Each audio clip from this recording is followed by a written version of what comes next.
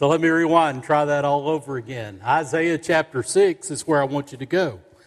While you're turning there, I do want to ask you to be in prayer for our missionaries that are in Israel. Friday night before last, I was in Ashkelon and was in meetings there, and actually with one of our missionaries in Ashkelon, walked out on the beach after dark. We were there probably till 10 o'clock at night before we drove back up toward Tel Aviv, and then that next morning before daylight is when everything erupted literally on that beach where we were. It's just unbelievable that we were there. But what I wanted to tell you is in those meetings, I was with two missionary families, young people, young couples with small children, and they were evacuated. In fact, if you ever want to see in the pictures, I can share them with you. But they were evacuated and ended up in the same place I was before I left. And I'll tell you, if I'm struggling with anything right now, it's just the thought of getting to leave and them staying. Now, there's some good things that are happening around them to ensure their safety, and I believe if things don't de-escalate pretty quickly, they'll be removed from there probably to Europe. But when I left where I was, I just thought, you know, I am no better than any of these that are staying, and how I wish those young families and little children, one with three little girls, and it just broke my heart that they're still there, although we know that God is with them. And just pray with me as you think about what's going on in Israel, that God will put a very close hedge of protection around our people there that are sharing the good news of the Lord Jesus Christ. And I would encourage you to continue to pray for God's people. God has a plan for the Jewish people. I do not believe in replacement theory or theology that the church has replaced Israel. I think there's still a very clear plan for Israel that God will bring. And we want to remember the fact that so many of them are just lost, just absolutely lost. And it's incredible how they can, on a daily basis, literally walk over sites that you and I learn about and read about in God's Word, and all of that incredible revelation of God is everywhere around them, but they're still in a lot of darkness. I talked to one young lady who had perfect English, probably better English than I do, and we had a great conversation. I was just talking to her about spiritual things. This was before everything happened Saturday morning.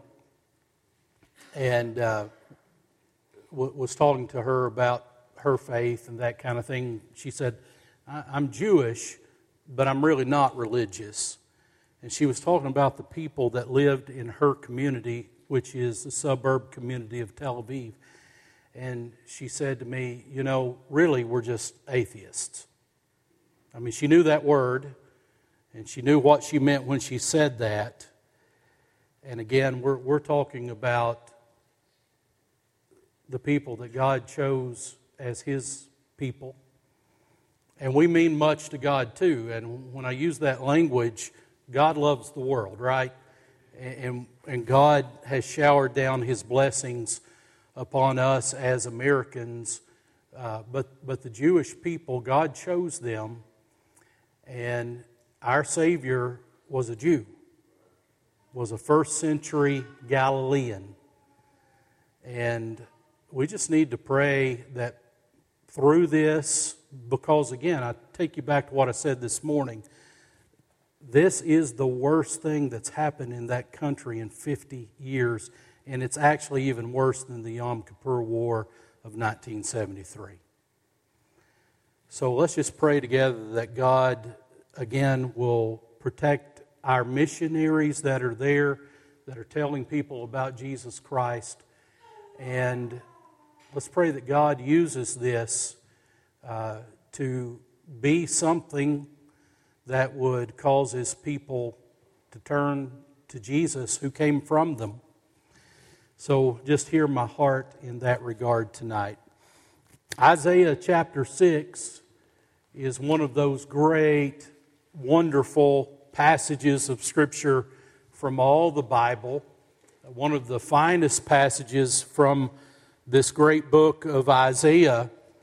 And it's a vision that Isaiah himself receives at a moment when he needed it most. And it's a vision just of God, of seeing God truly as He is. And tonight I pray that God would use these familiar verses to cause us to look upward and to see God as God really is. So let's read the passage, Isaiah chapter 6. I will begin in verse 1 and then read through down through verse 7. Isaiah 6, 1 through 7. Scripture says, "In the year that King Uzziah died, I saw also the Lord sitting upon a throne, high and lifted up, and His train filled the temple. Above it stood the seraphims. Each one had 6 wings. With twain He covered His face, and with twain He covered His feet, and with twain He did fly. And one cried unto another and said, Holy, holy, holy is the Lord of hosts. The whole earth is full of His glory. And the posts of the door moved at the voice of him that cried, and the house was filled with smoke. Then I said, Woe is me, for I am undone, because I am a man of unclean lips, and I dwell in the midst of a people of unclean lips. For mine eyes have seen the King, the Lord of hosts.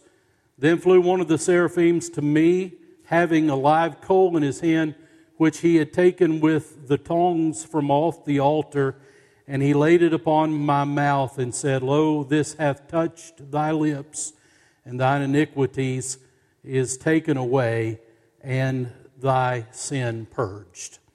Lord, I want to thank you for the blessing of being alive and being a part of your work on planet Earth. Thank you, Father, for being a God who is sovereignly in control. And I pray tonight you would just remind us of that deep, abiding truth that while the war is raging around the world, and while there are a lot of people in unstable conditions, and while there are diseases and all kinds of pestilence around us, Lord, you are in control. You are God.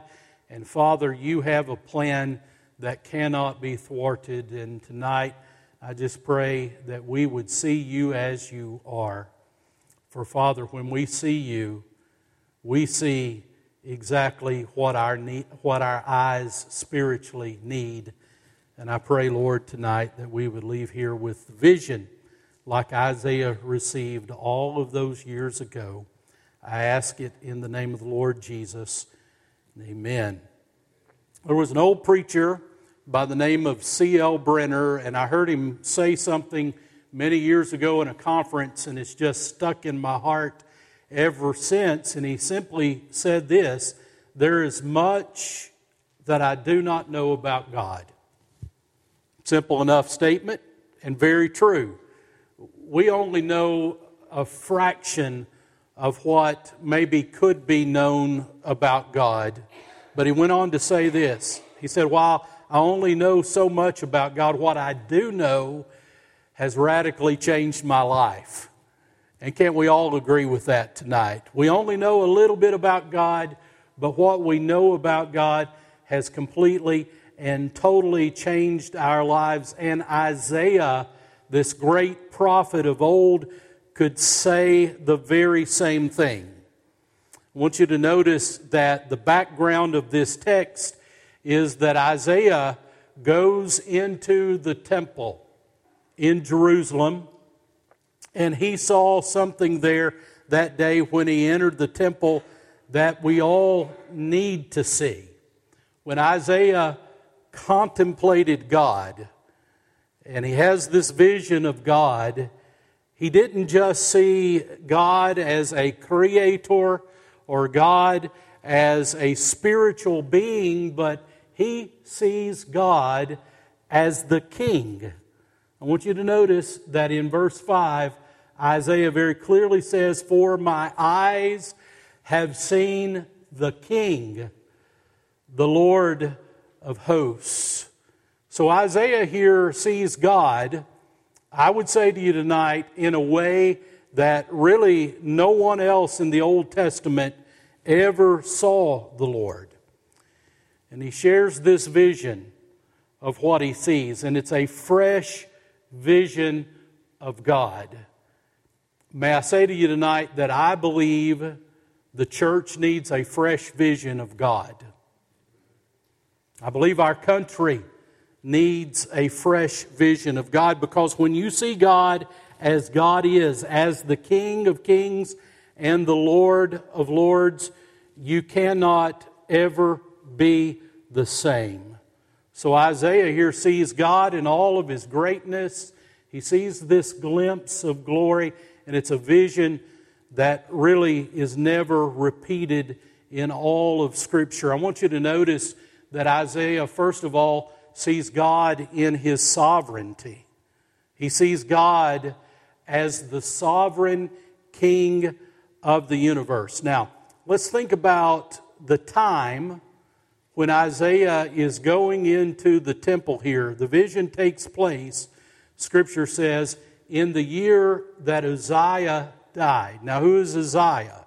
Uzziah is one of the good kings of Judah. Let me take you on a very quick sachet of Old Testament history just to remind you.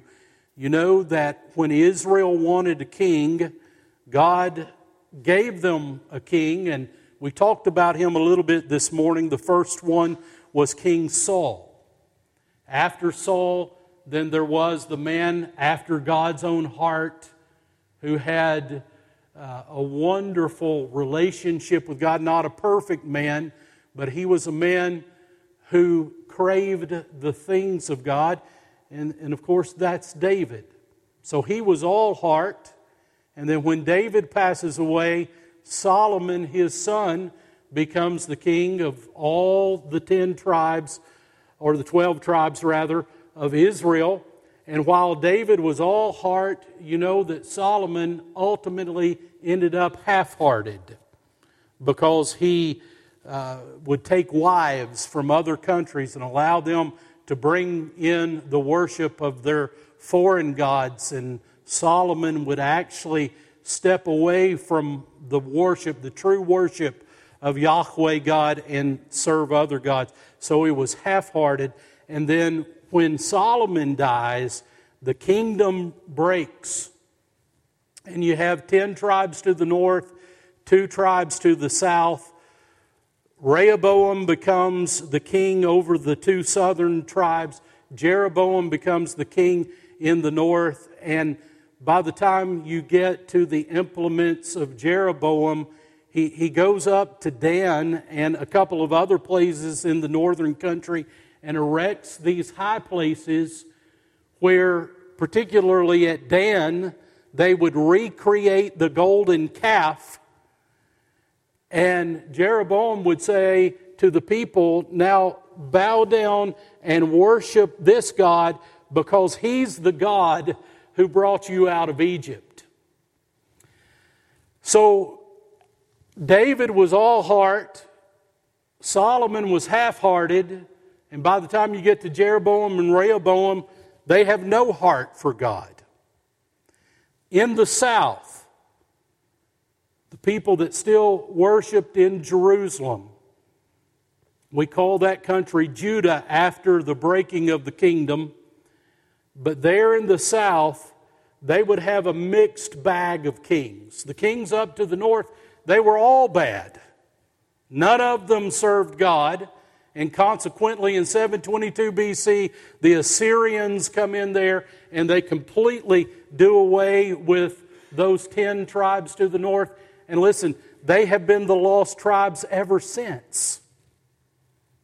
And then ultimately in 587 BC, the southern kingdom, Judah, would fall because, again, most of their kings were no heart. They didn't have a heart for God. About 5, depending on how you count, about 5 of the southern kings did have a heart for God and tried to lead the people accordingly. And here's what I want you to know. Uzziah was one of those kings. Uzziah was one of the good kings. He was one of the godly kings. And so it's very significant here for Isaiah to point out that this is in the year that King Uzziah died. So Uzziah had died, and Isaiah was crushed. Uzziah again honored the Lord throughout most of his reign. There were moments when he wasn't the best king either, but through most of his reign, he honored God, and because of that, his reign was a reign of plenty. The land literally flowed with milk and honey during his administration. Here's an interesting fact. Every time Uzziah led the people of God out to battle, they won because the hand of God was upon him, because, again, primarily he was a godly king. But Uzziah died, and when he died, Isaiah was upset. He was fretful about what would happen to Judah. Who could possibly come on the scene now and be a good king like his trusted friend Uzziah? But in this vision, here's what I want you to see. In the vision, God reminds him that there is only one king who is indispensable. There's only one king that the world can't do without, and that king is God. So you see in the vision, it's a contrast between two kings. In this one verse, you see two kings. Isaiah 6, verse 1, in the year that King Uzziah died, I saw the Lord sitting upon a throne. Now, who sits upon a regal throne? A king does, right? And so you have this contrast between God and between a mortal king. You see in this one picture a dead king, while you otherwise see a divine king. You see a mortal king and you see an immortal king. You see a human king and then you see a heavenly king. One king had died as all kings do, but one king lived and lives forevermore as no other king can. Scripture says in Lamentations 5, verse 19, you, O Lord, remain forever. God, you remain forever. Your throne from generation to generation. Now I want you to notice carefully what God is doing when Isaiah sees him. Again, Judah is reeling and rocking because they had lost the good king Uzziah. But what's God doing? Let me ask you tonight, is God in this vision pacing back and forth through the throne room of heaven? Is he wringing his hand? Is he barking orders? Is he scratching his head, wondering what's going to happen? No, but you see this God seated upon the heavenly throne. Do you know tonight that there is no panic in heaven, only plans? And so there's God seated high upon his heavenly throne. He's high and He's lifted up. And notice the detail that Isaiah gives us of the vision. God has a train, the end of His robe, in other words, literally filled the temple in this vision. Now, what does that mean? You see, when those ancient kings would go out to battle and they'd subdue and conquer another king, they would take the robe, the regal robe of that king that was conquered, and it would be sewn onto the back of their robe. So you could just imagine the picture. If a king had been successful in battle after battle in subduing other kingdoms and other kings, he would have a long train, a long flowing robe. But Isaiah says it's incomparable to the train of God's robe, because God is such an awesome conquering king that the train of His robe filled the temple. It wasn't just a long one, but it was so long, it was so impressive that it filled the temple. And there He is with a robe like that, in majesty like that, sitting upon His throne. And the picture is here of a God who is in complete control. God is in control. God is in control. Not only then, but now. Newspapers and headlines and devastating wars, debilitating disease, destructive crime may say otherwise. But my friend, I'm reminding you tonight, according to His Word, God is in control. Isn't it a blessing tonight to know that God is not sitting off in some distant corner of the universe with His thumb in His mouth, pouting because Satan's taken control, and that the world is rocking back and forth? We don't have a God like that. You see, nothing upsets God's apple cart. Everything is going according to His plan, His ultimate plan. You ever heard a story that's called For Want of a Nail? I found it fascinating. I read it years ago, and it's been repeated over centuries of time in a lot of different cultures. But my favorite version goes like this. It says, for want of a nail, the shoe was lost. And for want of the shoe, the horse was lost. And for want of the horse, the rider was lost. And for want of the rider, the battle was lost. For want of the battle, the war was lost. For want of the war, the kingdom was lost. Everything was lost for want of a horseshoe nail. Now, what does that mean? That means that you and I can look over what might seem to be an insignificant detail that could have great consequences. But hear me, God looks over no details.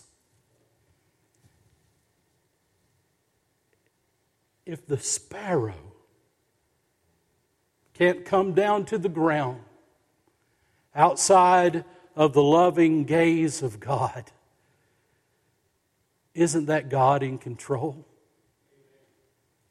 And if the flowers can bloom, and the flowers out in the field, the wild ones, if they are adored more beautifully and their splendor is greater than that of Solomon in his final clothes and his regal clothes, you know, if God can be in that kind of control, do you think that there's one little part of this universe that's not under His sovereign hand? You see, God sees the details.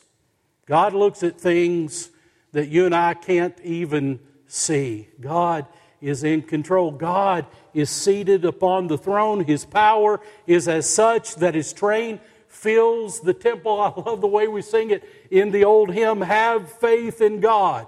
He is on His throne. Have faith in God. He watches o'er His own. He cannot fail. He must prevail. Have faith in God. Have faith in God. My friend, have faith in God. See God in His sovereignty, but that's not the end of the vision, because Isaiah not only sees God in His sovereignty, he also sees God in His purity. I want you to look at what the vision details in verses 2 and 3. Above the throne of God, above it stood the seraphims. Now, who are the seraphims? These are praise angels. They have been created specifically to praise God. And so here are the seraphims. Both of them have 6 wings. And with 2 of the wings, they cover their face. With 2, they cover their feet. And with 2, Scripture says, they fly. So they cover their face not to look upon the white, hot holiness of God. They cover their feet to cover their lower extremities because of the purity of God. And then with 2 wings, the seraphim begins to fly back and forth there in the throne room of God. And I want you to notice the song. The Bible says in verse 3, and one cried unto another and said, Holy, holy, holy is the Lord of hosts. The whole earth is full of His glory. So in the song of the seraphim, you see what I would call the chief attribute of God. And when the seraphim sing, I want you to notice they don't sing about God's power, although we know that God is completely powerful. But their song is not a song of omnipotence. They don't sing omnipotent, omnipotent, omnipotent is the Lord. They don't sing about God's perception. It's not a song of His omniscience. They don't sing about God's presence. It's not a song of His omnipresence. But notice again that they sing about what? God's holiness. They sing, God is holy, holy, holy. Let me remind you tonight that more than God is anything else, God is holy. God is not the man upstairs. God is not some nameless creator that we cannot know. He's not like an absentee landlord that you can't ever get a hold of. But God is present in our lives. He's available. But as we approach God, we are to always remember that God is holy. That means He hates wickedness. And one day He'll judge the world in righteousness. See it very clearly. Holiness is not something that God has, and it's not just something that God does. It is what God is. Holy, holy, holy is the Lord of hosts. It reminds me of 1 Samuel 2, verse 2. There is none holy like the Lord, for there is none besides you, Lord, nor is there any rock like our God. How do we approach God? Well, everyone knows that we're to praise God. Everybody knows that we're to worship God, that we're to exalt God. But why? Why do we do it? The psalmist says in Psalm 99, verse 5, exalt the Lord our God and worship at His footstool, for He is holy. Why are we here tonight? Ultimately, because God is holy. Why do we sing our songs tonight? Because God is holy. Why do we open Scripture and read Scripture tonight? Because God is holy. It's interesting to note that the holiness of God as it's extolled by the seraphim, it's repeated 3 times. In Hebrew poetry, that's very significant. When something is repeated 3 times, you take notice. If I were writing you an email tonight and wanted to emphasize a word or a phrase in that email, I would highlight the word or the phrase and place it in italics. And you'd read it and you would say, Brother Allen really wants me to see this. But if I really, really, really wanted you to see it more, I would italicize it and then put it in bold. And it would stand out even more. But the best I could do is I would be typing my email would be to make it in italics, to make it bold, and then do what? Underline it. And then when you read it, you would say, he really wants me to see what he's saying in this word or what he's saying in this phrase. Well, that's what the Hebrew poets would do if they wanted to elevate something to a superlative degree. That's what they would do. They would repeat it 3 times. And here's what I want you to recognize. Only once in all of the Bible is an attribute of God elevated to the 3rd degree. Only once. Again, it's not when we talk about God's love, and I certainly don't want to diminish that, because aren't we so thankful that God is a God of love? But it's not His love, nor is it His mercy, and aren't we eternally thankful that God is a God of mercy? We're on our way to heaven tonight instead of hell because God is merciful. But I want you to see this clearly. More than He is any of those things, our God is holy. He is a holy God. Here's what I want you to know. If you don't understand and appreciate the holiness of God, you'll never be able to appreciate the mercy of God, or the love of God, or the grace of God. Always remember that the God we serve is holy, and we're thankful that we can worship Him, and we're thankful that we can know Him tonight, and we're thankful that we can relate to Him. But as we do all of those things, we approach Him from His holiness, because He is indeed a holy God. So I want you to see God in His sovereignty. He's seated upon His throne. See God in His purity. He's a holy God. But don't miss this tonight. See God in His glory. Look at what Scripture says at the end of verse 3. Holy, holy, holy is the Lord of hosts, and the whole earth is full of His glory. Now, we can't wait to see the unrestrained glory of God when we see Him off of this sin-cursed world.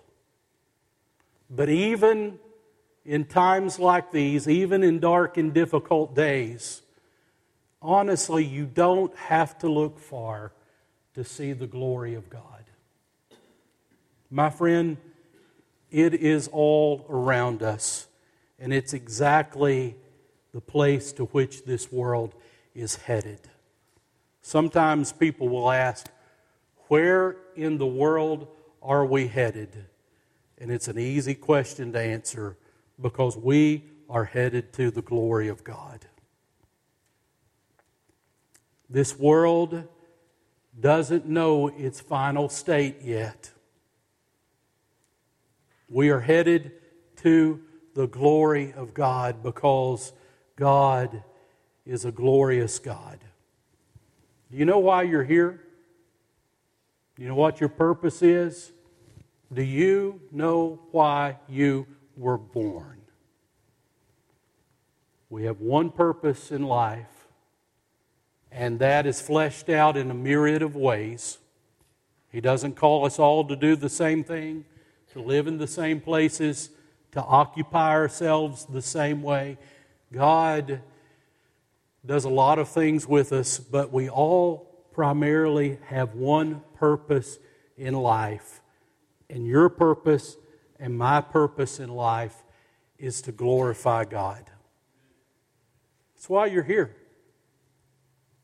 That's why, if it's God's will, you'll wake up in the morning and you'll go about the affairs that you have thought through and prayed through tomorrow. You'll do those things bringing glory to God. Anything else, whatever we do that isn't bringing glory to God, is a waste of time, talent, and treasure.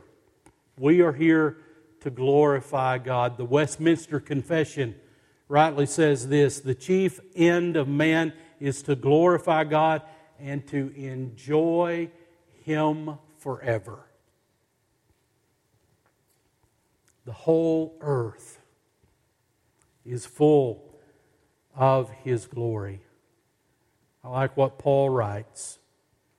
And this helps us think through how we glorify God in our lives. 1 Corinthians 10, verse 31 sums it up perfectly. It says, "Therefore, whether you eat or drink, or whatever you do, do all to what, church?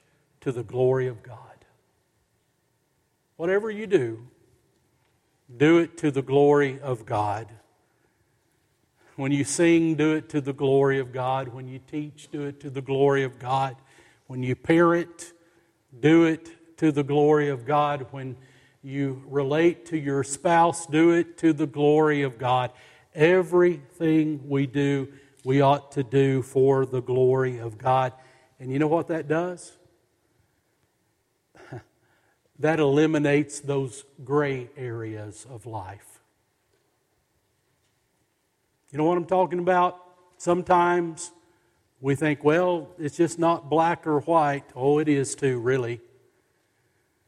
If you get in a situation and you wonder what to do, here's the basic question to ask. If I do this, will it bring glory to God? If I don't do this, my leaving this off, my not saying this, my not being in that place, would that bring glory to God? When we ask the question, will what I do or what I don't do bring glory to God, it makes things much clearer than we thought they were. Here's what I want you to know. God is sovereign. He's on the throne. God is holy. He's absolutely pure. And when you see that the way we ought to see that, it makes you appreciate His love and His mercy and His grace all the more. And the world in which we live, as bad as it is still full of the glory of God. It is headed to His glory. And everything we do, we ought to do it to bring Him glory. What a mighty God we serve. Would you stand with me and bow your heads?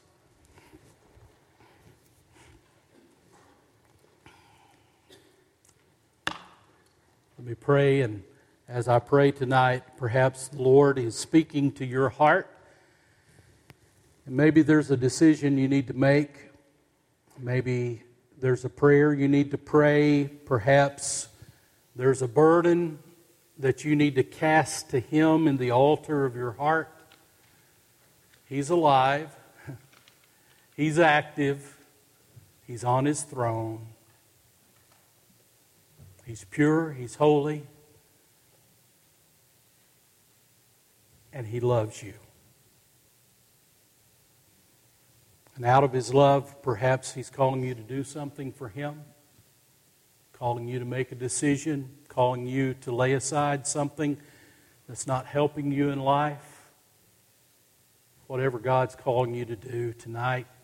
If you need to come, if you need to pray, if you need to take this with you and pray through things at home, let God be glorified in your life.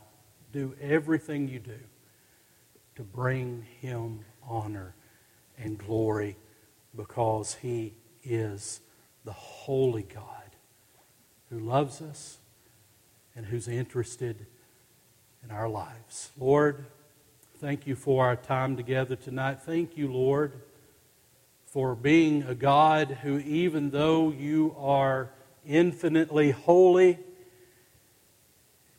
you're infinitely good. And you love us. And Father, you want to relate to and with us and work through us. And God, I just pray tonight that we would allow you to do that. Lord, if there's one who just needs to come and pray, one who needs to make a decision for you, Father, one who needs to lay a burden at your feet, I pray that, Father, that person would come and that you would be glorified. And I ask it in Jesus' name. Amen. As we sing a verse tonight,